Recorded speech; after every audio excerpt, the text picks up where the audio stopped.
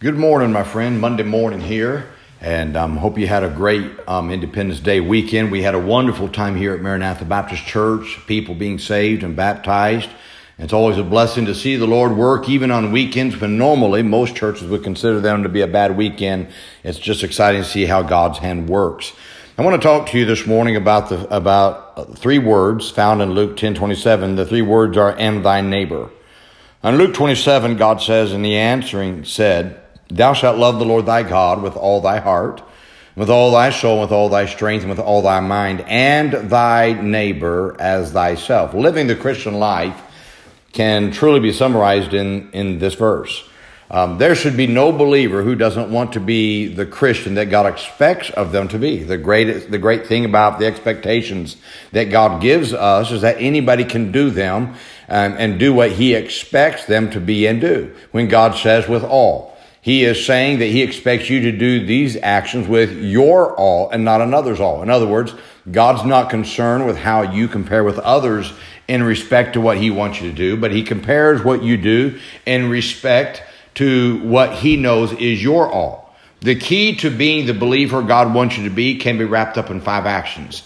Loving God with all your heart is the first thing that God expects from you. Your heart is your emotions. In other words, God wants you to be emotional about Him.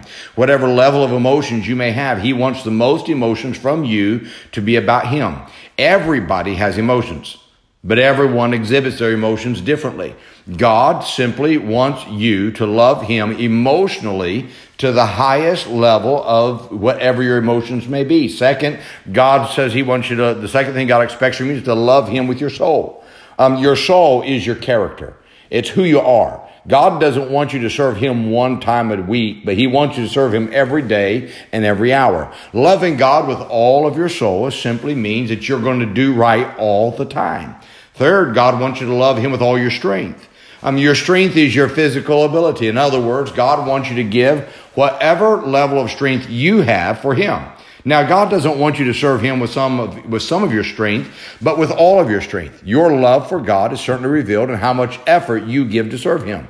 A half-hearted effort in serving God reveals a half-hearted love for God. If you truly love God, you will give your whole being to serve Him. Fourth, loving God, God wants you to love Him with your mind. Loving God with your mind is spending time with Him in His Word, praying, meditating on Him. That's how you love God with your mind. You cannot say that you love God and not spend time with Him in His Word or in prayer. If you love God, it will be exhibited in your desire to spend time with Him in His Word and prayer. And by how much time you spend with thinking about Him all shows you loving God with your mind. Now, the fifth expectation that God has for the believers in the phrase, "and thy neighbor." The 4 ways God expects you to love Him is the same way He wants you to love your neighbor. So if you love God the way that He wants to be loved, you won't be able to help but love your neighbor in the same way. To love your neighbor with your heart is to be as excited as they are when they have good news, but it also means to cry with them when they are hurting. To love your neighbor with your soul is to treat them right when you're away from them as you would when you're in front of them. To love your neighbor with your strength is to help them in the same way you'd want to be helped if you were in their condition. To love them with your mind is to pray for them in the same manner that you would want others to pray for you about the things that you need prayers for. You can successfully love your neighbor as God wants if you love God the way that He expects you to love Him. These 5 expectations God has is truly very simple because God's not comparing you to anyone else. He's comparing you to you. Question is, how much do you love God? That's a great question that every believer needs to ask themselves. I hope you have a wonderful week, my friend. And remember, why don't you be good to everybody? Because everybody is having a tough time. Have a great day, my friend.